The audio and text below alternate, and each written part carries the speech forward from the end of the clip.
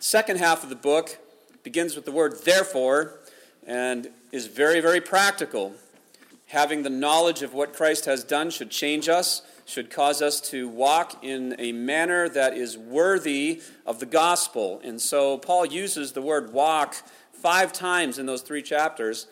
He talks about walking worthy of the gospel, walking no longer as the Gentiles walk, walking in love, walking in light, and walking in wisdom. So we were talking about walking with God. And even that phrase, it's a very Christian phrase. I think if you went and asked the average person who is unchurched what it means to walk with God, they'd give you a funny stare. Walk with God? What do you mean walk with God? And yet we talk about it all the time. We talk about our personal walk with God. And so I asked the question of the class, what do you think that means to walk with God? How do you know you're walking with God? We want to, obviously, as a believer. It's something we express in positive terms. We want to walk with God. We ought to walk with God. But I asked them, well, what do you mean? What do you think it means to walk with God? And their answer was kind of, well, duh, it's just walking with God. And I said, no. Specifically, what do you mean when you say a walk with God? And I asked, do you think I'm walking with God? And they looked at me and said, yeah. And I said, well, how do you know? What do you see in my life that indicates to you that I'm walking with God? Well, you just are. And it's one of those things that it's difficult to define. What do we mean when we say we have a walk with God, specifically? How do we measure spiritual growth? We want to be growing spiritually, and really the question I was asking about the walk with God was meant to stimulate thinking about, is my walk with God today better than it was yesterday? Am I closer with the Lord now than I was a year ago? Is there spiritual growth taking place in my life, and how do we measure that? Growth is a good thing, right? Growth indicates life. Dead things don't grow. Alive things grow. It's one of the indicators that something actually possesses life, is the fact that it's growing. It's good. It indicates that there's life. It indicates normalcy to a degree. We bring our kids to the doctors, and they always check their height and their weight. And they compare it to a chart that they have of normal growth. And you want to see that, they want to fit in between. They've got the narrow band in the middle, and then the outside bands for the really tall people and the really short people, or the really heavy people or the really light people. And they need to fit in there somewhere. And they want to see that curve of growth happening. Growth indicates success to a degree. We indicate... or we measure the success of a business, for example, often by its growth. Investors want to see a business growing, not being static. And how do we measure that? We measure it in terms of numbers, I suppose, maybe numbers of employees, number of clients, total income, profitability. And we use these things as measures of how a company is growing, and they want to see change from one point to the next point, so that it indicates that it's profitable. So growth is a good thing, and so when we're talking in terms of our own spiritual growth, that's a good thing. We want to be growing. Do you want to be growing spiritually? It's not like physical growth where you have a spurt when you're in your teenage years and then you stop. Well, I suppose we still grow a little bit after that, just in the wrong way, right? But in our spiritual lives, we want to be able to see growth, a pattern of growth, an incline on the chart, all through our life, from the time that we're saved until the time God takes us home. We want to be growing, no matter how old we are, no matter how long we have known the Lord in this life. It's something that's expected and that God wants. And growth can be measured. It should be measured, and depending on what we talk about, growth is measured in different ways. Like we said, you can actually measure something physically, its height or its weight, to see if it's growing. You can measure something numerically. If we said we had 150 people coming to church now and next year we have 250, we would say our church grew. Did it grow in the right way? I don't know. That's another question. But it grew. We can use numbers as a manipulation to measure growth, numbers of people, margins of profit, and so forth. But that leads us to the idea also that some things are very difficult, some types of growth are difficult to measure. So as parents, we want our children to become mature. We want them to grow up into adulthood. How do you measure that? I think different people may have different ways of measuring it, but you measure it kind of by the seat of the pants experience, right? Something happens and they respond a certain way, and you see how they respond. Maybe it was with patience, and you see patience in their life, and you go, oh, they're growing up. They didn't fly off the handle and get all upset over this the way that they did before. And so you see growth. But those things are hard to quantify. How much patience equals maturity?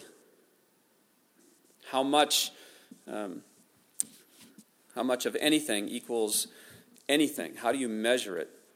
So that's really where I want to go this morning. I want this message to be very practical for us as believers, to give us some points of reference to be able to measure our spiritual growth. We're going to look at several verses this morning.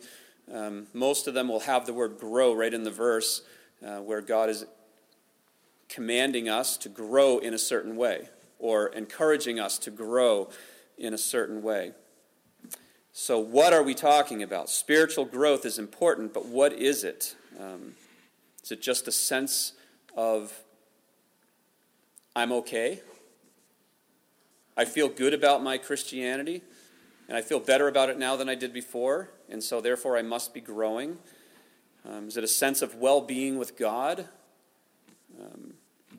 So what is it? We've had people leave fellowship and state that the reason they left is they felt they weren't growing. What does that mean? How can you sit under the teaching of God's word and not grow? There's something that we have in our minds, I think, about what we mean when we say we grow that I'm not sure is exactly what the scriptures are talking about. But how do we grow? What are the markers in our life that should be changing day to day, month to month, year to year, that indicate that we're growing? Is it in terms of strength? Am I a stronger Christian now than I was before? Maybe my convictions are stronger. Maybe I'm able to witness with more boldness or more clarity. Maybe I can teach a little bit more clearly than I did before. Maybe my relationship to my husband or wife is better because I've worked on something. Maybe, there's lots of points of reference that we could use to talk about spiritual growth. But suffice it to say, it's necessary. It's important. And we'll get into that detail in the message this morning. I'd like you to first just look at a few verses with me to kind of whet our appetites for this whole idea of spiritual growth.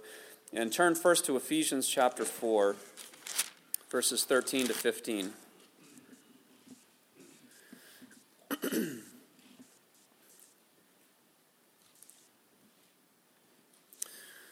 Back in verse 11, Paul states that God gifts certain men to equip the church for service. That's really our blueprint for church life is found in these verses. In verse 11 he says, He gave some as apostles and prophets, some as evangelists, some as pastors and teachers. And so God gives gifts to men. Why? Verse 12, for the equipping of the saints. Even the word equipping gives the sense of growth.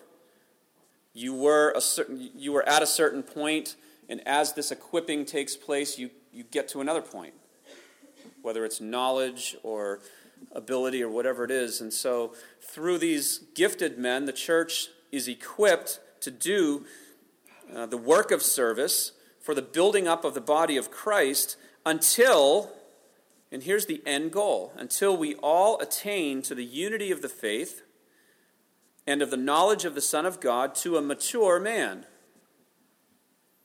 So there needs to be growth taking place in the body. We are all members of the body, so therefore it makes sense that there should be growth taking place in all of us as members. So unity of the faith, the knowledge of the Son of God, to a mature man, to the measure of the stature which belongs to the fullness of Christ.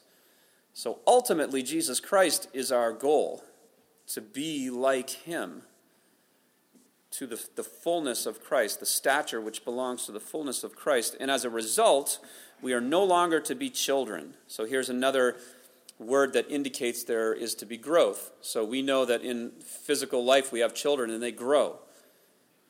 I've heard people say, I wish they could stay this age, the whole time. But in our heart of hearts, we don't want them to stay that age. We want them to grow up. We want them to move ahead, to move from elementary to junior high to high school to college on to life and career and marriage, and that they would be successful in that life. And that's what we want.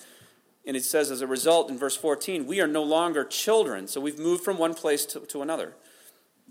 Tossed here and there by waves and carried about by every wind of doctrine. And so that the illustration in this verse, if you went to the beach on a stormy day and there was a heavy surf and you threw your 3-year-old into the surf, he's going to get pounded. He can't stand. His legs aren't strong enough. But as he grows, he'll be able to gain muscle, he'll be able to gain stamina, and he will be able to withstand those waves. He can stand up and the waves can hit him and not knock him over anymore. As long as it's not a 10-foot wave, I guess. Illustration breaks down at some point. But you get the idea. So as children, we're not able to handle things like we can as adults. And here, Paul's saying, as a result of your growth and your maturity, you are no longer a child in Christ, tossed here and there by waves and carried about by every wind of doctrine. So as you grow, your understanding of your faith in Christ grows. Your understanding of salvation and what Christ did grows so that when you hear other false doctrines, you don't get tossed aside and pulled away by those things, by the trickery of men, by the craftiness in deceitful scheming. But speaking the truth in love, we are to what? We are to grow up in him, in all aspects, into him, who is the head, even Christ. Look at 1 Peter 2:2.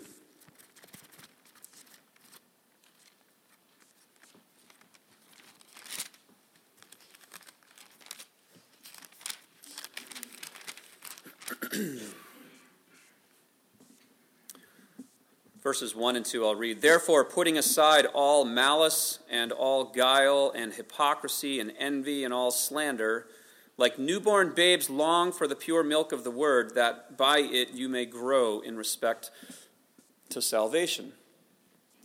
So just as, and he again uses the illustration of babies or children, so as babies get hungry, they cry. They let you know that they need something and they want that food, they want that meal.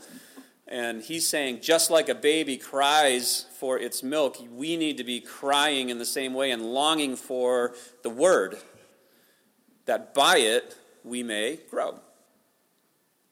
Right? Long for the pure milk of the word, that by it you may grow in respect to salvation. So there's an expectation that when you become a Christian, you don't just stagnate. Things change over time. They get from where you are to something better, something stronger, something bigger, something more. There's growth that takes place. Look at 2 Corinthians 10:15.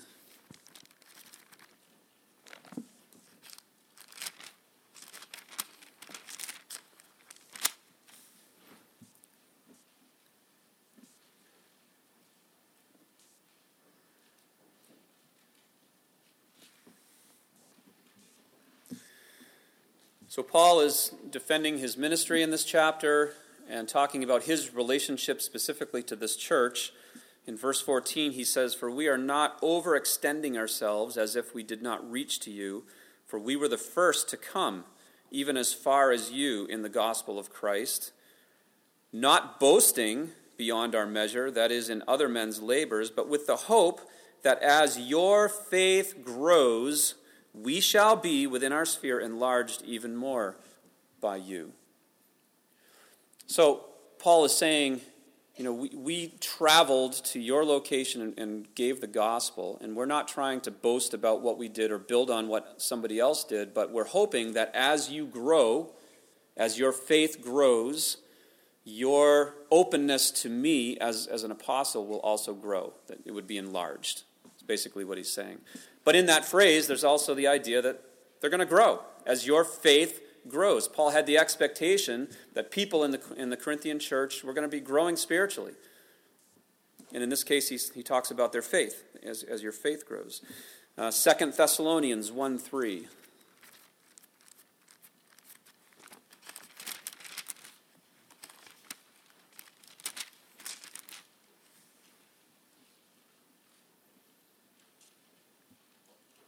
We ought always to give thanks to God for you,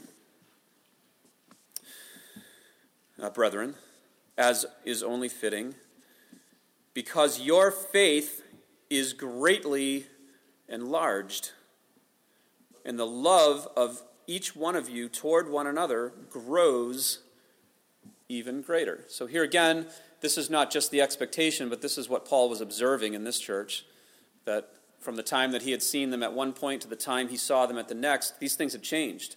Their faith had enlarged, and that was not only just personal faith that they had, but the gospel had gone out from them, so that the gospel now was not just in Thessalonica, but in other places. And also their love for one another had grown. More people were loving more people in better ways at this church. And he comments on that and commends them for it, that your love has grown.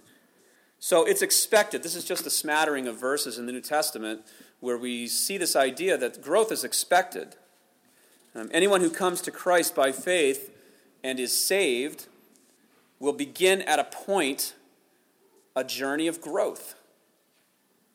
And that growth should be, it may not be linear and just constantly be going up. There's the idea that there's ups and downs in life, as there always is, and we may be growing more quickly at points in our life than other, but there should be a general upward trend of growth in our life, so that there's a measurable difference at the end of your life from the time when you first knew Christ. So I come back to my original question. How do you measure that? I think every one of us has a sense that we probably are growing, but how do we know? What are you using? What am I using as a tool to measure our own spiritual growth and maturity? So I'd like to offer 7 of them this morning. Sorry, there's more than 3. I like to make 3-point outlines because they're easy to remember, but as I got studying, I'm like, there's more than that.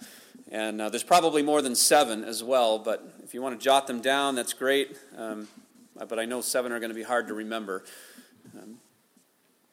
So let's turn to 2 Peter 3:18 for the first one.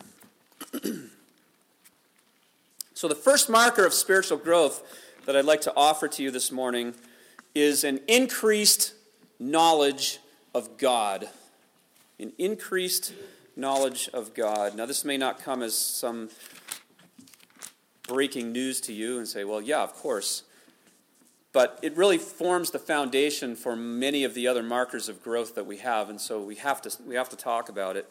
In 2 Peter chapter 3, verse 18, he says, "But grow in the grace and knowledge of our Lord and Savior Jesus Christ. To him be the glory both now and to the day of eternity. Amen." So we need to be growing, first of all, in our knowledge. And really, knowledge only comes into our heads 2 ways, right? We either see it or hear it. There's not too many other ways that you can grow in knowledge other than to read something, see something happen and respond to it, or hear somebody say something. And so, at a minimum, we need to be putting ourselves into a place where we're seeing and hearing about God. So, we talk about coming to church, how important it is to come to church, and a lot of people in today's world have ditched church altogether. But why do we come? I mean, that's one of the main reasons we come, is so that our knowledge can increase, so that we can be growing by hearing this, so we can open the Word together and learn it. As a matter of fact, in Ephesians, as we've been teaching through in the class, Paul prayed twice in that book, in the book of Ephesians, once in chapter 1 and once in chapter 3. And the main thrust of his prayer, which is really interesting because the main thrust of our prayers are generally for physical things, hospital stays, diseases, operations that are coming up, and those are great things to pray for. But Paul he didn't pray for those things for the people. You know what he prayed for? He prayed that their knowledge would increase, that they would not only hear what he was saying, but that they would get it. Listen to the words that he used in these prayers. I just kind of pulled them out from both prayers in chapter 1 and chapter 3. He prayed for a spirit of wisdom with these people, a spirit of revelation, the knowledge of him.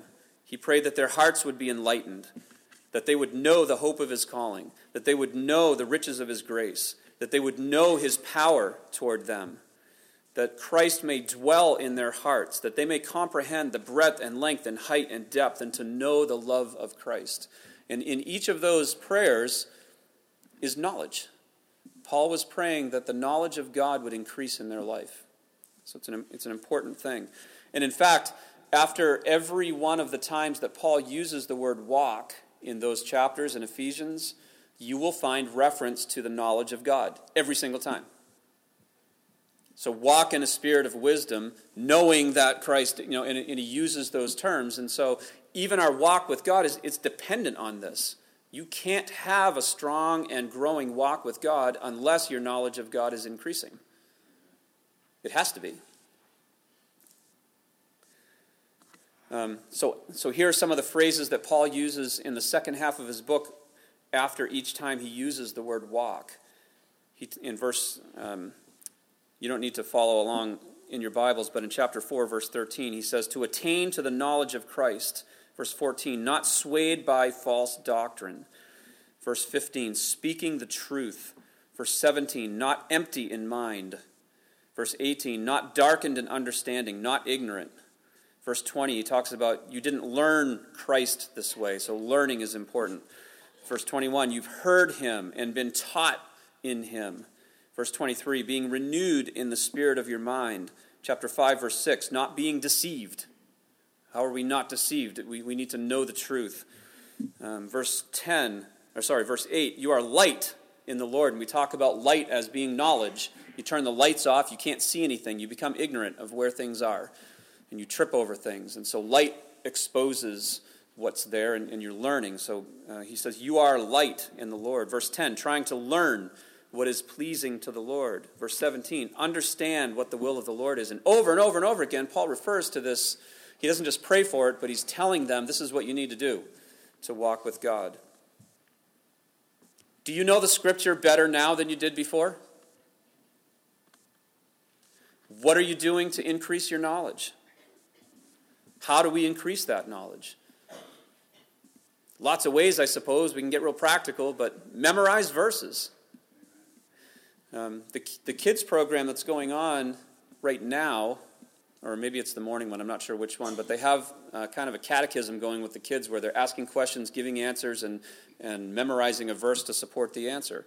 And so Teresa and I are both involved in helping our kids memorize verses of Scripture. And, our hope is that in the end that God's going to use that in their lives and that they'll know the Bible. Do you know verses of Scripture from memory? Would you be able, as you're talking to a friend or talking to somebody in an opportunity that God presents to you, to be able to just quote a Bible verse? To say, well, this is what the Scripture says. Or not. Do you know where to find verses in the Bible? If somebody's depressed, I know the Bible says something in there about joy. I just know where it is. I know it says something about trusting God, and I know there's verses in there that say trust God, but do you know Proverbs 3, 5, and 6? Trust in the Lord with all your heart. Right? Can we bring these things up, and are we growing in it? That's the point. And I think this is a point of growth. It's a point of measurement. in your spiritual growth that you can use. And by the way, none of these in and of themselves necessarily mean spiritual growth. People can memorize verses till they're blue in their face and have everything memorized and still not walk with God. That's a possibility. But it doesn't negate the fact that this has to be in place in order for a walk with God to be strong and growing. And so, do you understand doctrine better than you did before? Do you understand the grace of God? Do you understand the salvation that God has given to you and what it cost? Do you understand the necessity of people to be saved and why? And what the Bible says about sin and salvation and the atonement of Jesus Christ and those things. Are you able to speak about it? Are you able to speak about the ministry of the Spirit or the sovereignty of God? So I think, as a point of measurability, if we can somehow measure that we're listening more, we're learning more, our ability with the Word of God is increasing. What did he say in Hebrews chapter 6? He says, at this point in your life, you ought to be teachers. But you're not. You still have need for people to go back and teach you the elementary things of Christianity. And so, where are we? How long have we been saved?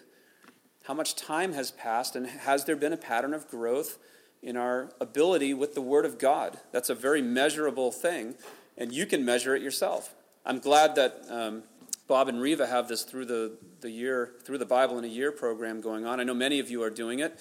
That's one practical way to just get the Word of God into our minds and in our hearts. But how are you doing with your own personal devotions, picking up the Bible and reading it and letting God speak to you and letting God get the Word of God into your heart so that you have opportunity to teach it and speak about it? So, marker number 1 for spiritual growth would be an increased knowledge of God. Marker number 2, we'll go back to our verse in 1 Peter. What's the first thing he says? But grow in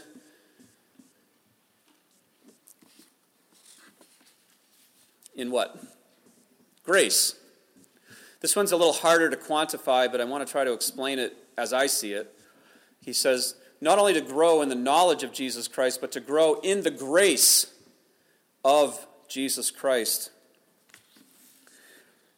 So first, I think we really need to be, and this is something that I've come to later in my Christian life and have appreciated more in my later Christian life, is a deeper understanding of what the grace of God really is. It changes everything. We have quick answers. When I ask the question, what is the grace of God? What is grace? And we say, unmerited favor. We're quick with a definition of what grace is. Or what's the acrostic? God's righteousness at Christ's expense. Okay, and so we have ways of remembering definitions, Sunday school answers, you might call it. If somebody asks you, you can give it. But has the grace of God really gotten into the depth of your heart and your soul? To know that we are totally forgiven by God for everything that we've done. And we will not have to give an account of sin before Him because Christ took it freely and He gave it to us. It was not earned. God didn't choose me because of how good I look. God didn't choose me because I don't fail. God didn't choose me because of talent. God chose me because He chose me. This is grace in its essence. It's free. God lavishes His love on me for no apparently good reason. It's because He chose to do it. And if we can grab even a little bit of that and let it sink in, it will change the way that you think about everything. Selfishness goes right out the door. If I have received freely from God, why should I not give freely to you?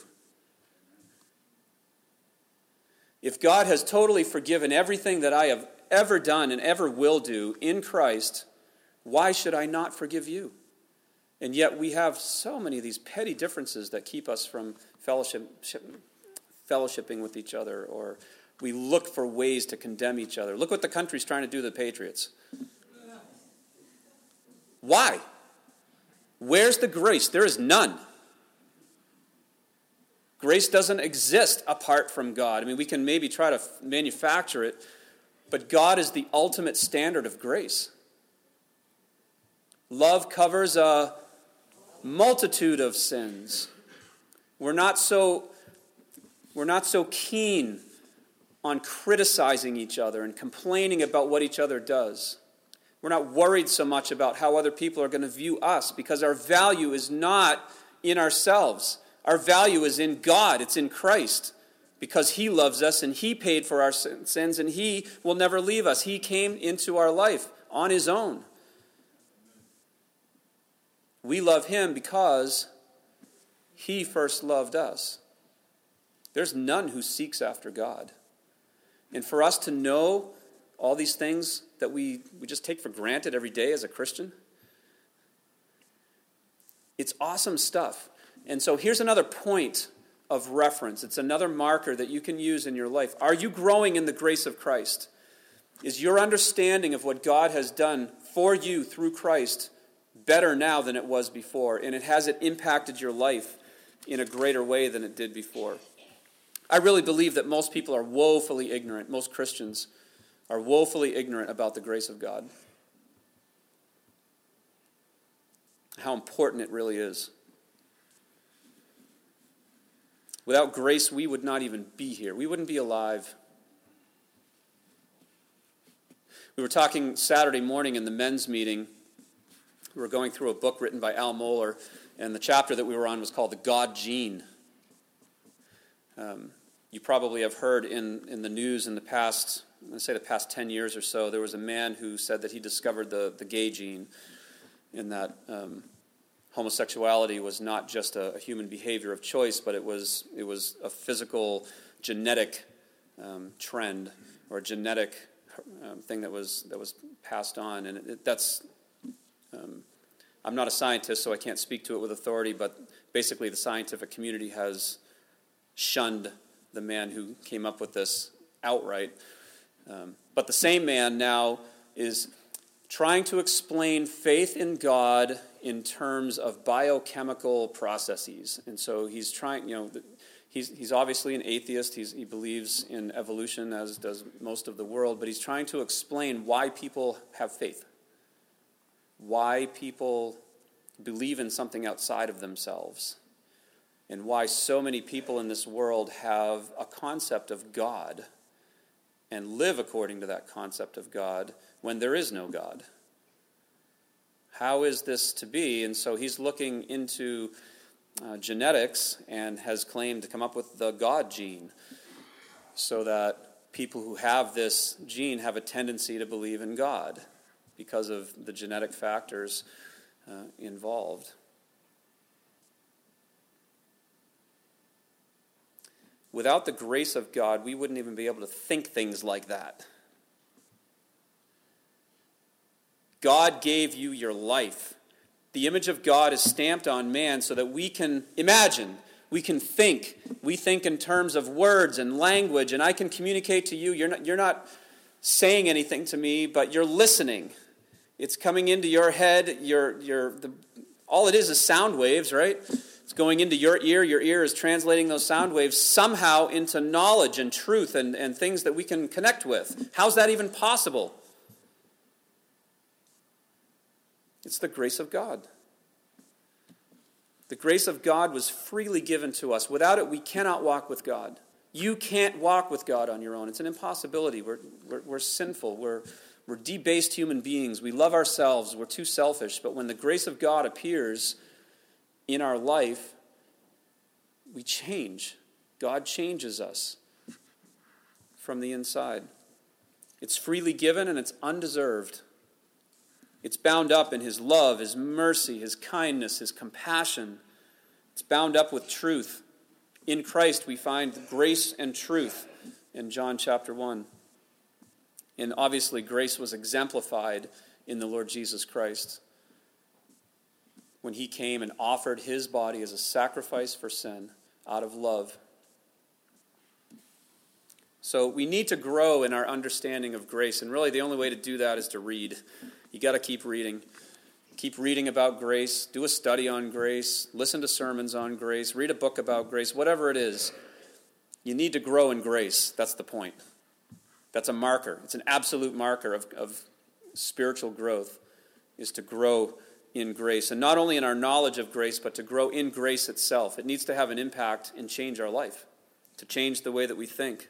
To know about the grace of God is one thing, but to let it sink down in and to believe in the grace of God so much that it changes our reactions to people, it changes our attitudes in life. That's real growth. We are no longer under the law. We're not bound up by the heavy burdens that the law presents. We are not valued by God because of our performance. We are not condemned by God because of our failure. And yet that's where most of us live. We're afraid, we fear. Live in the grace of God and let it have its work in you. Ephesians, I'll just give you two verses here. Ephesians chapter 1, verses 5 through 8. Look at what God did. He predestined us to adoption as sons through Jesus Christ to himself, according to the kind intention of his will, to the praise of the glory of his grace, which he freely bestowed on us in the beloved. In him we have redemption through his blood, the forgiveness of our trespasses, according to the riches of his grace, which he lavished upon us. In all wisdom and insight, he made known to us the mystery of his will, according to the kind intention which he purposed in him. Do you realize what God did for you? And it was according to the riches of his grace, which he lavished upon you. You are accepted by God in Christ. You can go home tonight and rest your head on your pillow if you're saved and know that everything's going to be okay. It drives me crazy when you watch a movie and there's some horrible thing about to happen and they say, it's going to be okay. It's like, no, it's not. The hammer's about to fall. Run. We can, in our hearts, say everything is going to be okay, and it is okay in Christ. If I died right now in the pulpit, I know exactly where I would be. Apart from the body, home with the Lord. Why do I even say that? Why do we know that? It's because he has revealed the mystery of his will and the riches of his grace to you and to me in his word. And we believe it, we have faith in it, and it changes us. And we need to let it change us. There is therefore now no condemnation. None. To those who are in Christ Jesus. That's grace. We love to get angry at people. We love to get upset when people don't do things correctly or according to our pattern of thinking. It's not right. It's not grace. We need to let the grace of God filter down into our heart and change us. So 2 Peter 3:18, grow in grace. The rest of them I'm going to move through rather quickly. The first two are really the foundational ones. Third one, I want you to turn to Ephesians 4, 13 to 15. We've read this twice now already. Ephesians chapter 4, verses 13 to 15. Third marker of our spiritual growth is maturity. Spiritual maturity, our level of maturity. Ephesians 4:13, until we attain to the unity of the faith and the knowledge of the Son of God, to a mature man. So, how do we measure that? Here's a couple of things that I'll give to you to help us understand what we're talking about by maturity. One is maturity in thinking. If you look at 1 Corinthians 14:20, sorry to jump around like this. It's the nature of a topical study.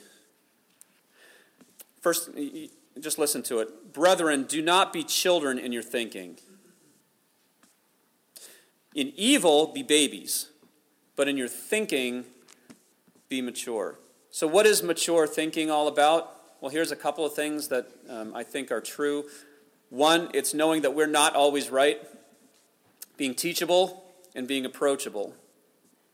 I think the more maturity we have, the more that we understand that we don't have to be as dogmatic about things to be secure in our faith. The flip side of that is that strength of conviction will also increase. They don't seem to go together, but they do. So our convictions about what we believe in Jesus Christ will be stronger and stronger as we mature. So immaturity, somebody would come up and say, this is what I think about whatever doctrine you want to pick. And you say, I think about it this way. I wonder, am I right? Am I wrong? And as you mature, your convictions become stronger because you've read more, you've understood more, you've had more interaction with people, and you become more settled in your thinking. But you also understand that to have such a firm dogmatism is really almost a selfish act. And so all I'm saying is, as you mature, I think one measure of maturity in thinking is this teachability and realizing that we're not always right. A slowness to criticize and complain is another one. As you mature in your thinking, those types of reactions to things and those words will be slower to come out of your mouth. Ecclesiastes 5:2 says, "Do not be rash with your mouth, nor let your heart be hasty to utter a word before God, for God is in heaven and you are on earth. Therefore let your words be few." And so I think there's a measurability in our ability to handle situations without complaining about it, without criticizing others, and being so dogmatic. And I think also, and this parallels what we said in the first one, as we grow in maturity, our skill in the Word will also mature. We'll be able to think about God's Word, think through God's Word, think about how it applies and how it touches our lives in different areas. So our level of maturity needs to increase. Fourth marker is our level of humility. Our level of humility. Philippians 2, really the first 4 verses. "If there's any encouragement in Christ, if there's any consolation of love, if there is any fellowship of the Spirit, if any affection and compassion, make my joy complete by being of the same mind, maintaining the same love, united in spirit, intent on one purpose. Do nothing from selfishness or empty conceit, but with humility of mind, let each of you regard one another as more important than himself. And don't merely look out for your own personal interests, but for the interests of others. And have this attitude in yourselves, which was also in Christ Jesus." So our level of humility needs to be changing and increasing over time. The way that we think about ourselves, the 2 words that are used in verse 3, empty conceit and selfishness, those things need to start to go away. And you can measure that by how you react to things. Thinking you're right all the time. It says, do nothing from selfishness. Are you more willing to let somebody else make a decision than you? Where do you want to go? Well, I want to go here. Well, I'd rather go over here. I know, but I'd rather go here. When we push our way, we're less motivated to listen to other people, not becoming angry when things don't go our way, not asking for things so much, being content with what we have. These are all marks of humility, and so they're things that we can look for. Empty conceit is the word that means vain glory. It just means wanting to glorify yourself and wanting other people to praise you. And so ask yourself the honest questions. Why am I doing what I'm doing? Am I doing it because I want the praise of other people? I want other people to recognize me. I want other people to say good things about me. Are we only motivated when we receive praise from others? Do we love to look in the mirror? Do we exaggerate or do anything to make people think that we're better than we really are? Regard other people, as more important than yourself. And this is it's like a meter, and you can measure that in how you think. Esteem them, treat other people as your superior. That's hard to do. Humble ourselves, abase ourselves, look out for the interests of others more than your own, whether it's time or deferring to somebody else's opinion or whatever it might be. So that's a fourth marker, our level of humility. A fifth marker is our sensitivity to and repudiation of sin. As you grow in Christ, the awareness of your own personal sin will grow. It should grow. And you'd almost think it would be backwards, because you say, as I'm growing, I'm sinning less, which probably would be true, but your awareness of and your hatred of your own sin will grow. There's no question about that. In Romans 6:1, Paul asked the question, should we continue in sin so that grace may abound? And the answer is a hearty no, we should not. But do we have a greater understanding now of the things that God hates? Ungodliness, anxiety, worry, frustration, anger, discontentment, pride, lack of self-control, irritability, impatience, judgmentalism, critical spirit, or envying somebody else, jealousy, having to be in control all the time, worldliness, idolatry. These are all listed in the New Testament. Are we aware of them? Are we becoming more aware of them? Are we becoming more aware of us, ourselves doing them? And do we have a greater ability to put these things off in our life? Do we recognize when we get frustrated and we can just go to the Lord and eliminate it? That's what he says. Put off these things. Put all these aside. Lay aside the old self. Our old self was crucified with Christ. Walk in the Spirit and you won't fulfill the lust of the flesh. Don't be conformed to the former lusts. If we walk in darkness, we lie and we don't practice the truth. These are all commands in the New Testament for us to put off sin. And so, are you growing in that area? Do you know that right now you've put off things in your life that you were doing before? And is that a continuing process? A sixth marker is the opposite of that. It's a love for righteousness. Do you know what God loves? Are you able to define it? Faith, moral excellence, knowledge, self-control, patience, kindness, love, forgiveness, humility, purity, zeal, diligence. These are all virtues. These are all characteristics, things that God loves. Are they increasing in your life? Is your self-control better than it was before? Is your love for people, is it growing? Just as he said in 1 Thessalonians, your love for one another has grown. And do we have a greater ability to put these on? Just as we were to put off sin, the New Testament is clear. Put on the new man. Put on a heart of compassion. Put on the Lord Jesus Christ. Be transformed by the renewing of your mind. Your inner man is being renewed, strengthened with power through his Spirit in the inner man, strengthened with power for the attaining of steadfastness. So are those things being put into your life? And then lastly, a seventh marker of spiritual growth is prayer. No question about it, our prayer life. Are we praying more often than we were? You can mark prayer that way, I suppose. Are we praying with a wider variety of people? What are we praying for? Is the depth of our prayer changing? And how we pray, is it changing? Are we praying with a deeper sense of conviction? Does the New Testament say, right? Pray without ceasing. Ask, and you shall receive. You don't have because you don't ask. Devote yourself to prayer. The prayer of a righteous man is powerful and effective. Pray for one another. When you pray, go to your Father in secret. At midnight, Paul and Silas were praying. Be alert and sober-minded so that you may pray. And so our prayer lives form the seventh marker of spiritual growth. So how are you doing?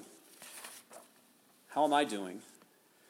Sometimes, we think about these things and we're not quite sure what we mean, but hopefully this has stimulated your thinking a little bit and given you some practical things to think about. So here they are again, 7 markers of spiritual growth. An increased knowledge of God. An increase in the grace of Christ. An increase in maturity in our thinking. An increase in our level of humility. An increase in our sensitivity and repudiation of sin. An increase in our love for righteousness. And growth in our prayer life. So there it is. Those are 7 markers of spiritual growth, and I hope that it's been an encouragement to you as it has for me as I've gone through it. And let's pray for each other in these specific areas. You want to pray for one another as a church? Here's how we can pray. Pray that we would all be growing in these areas. So let's close in prayer. Father, I do thank you for your word and how clear it is to us in these areas, and just pray, Lord, that we would be first and foremost related to you through Christ.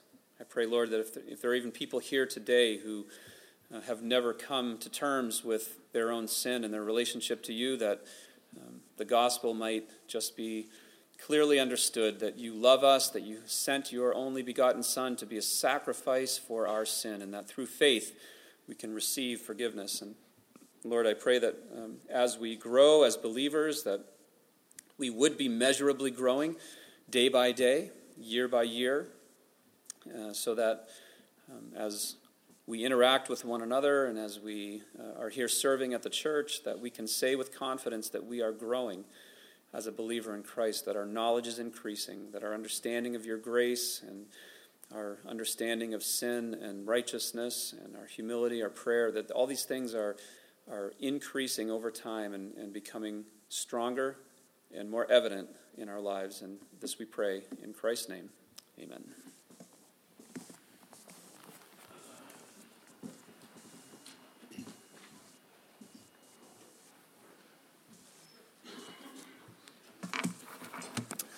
If you'll open your hymn book to number 45, let's all stand and sing the second verse. Surely goodness and mercy. Second verse, number 45.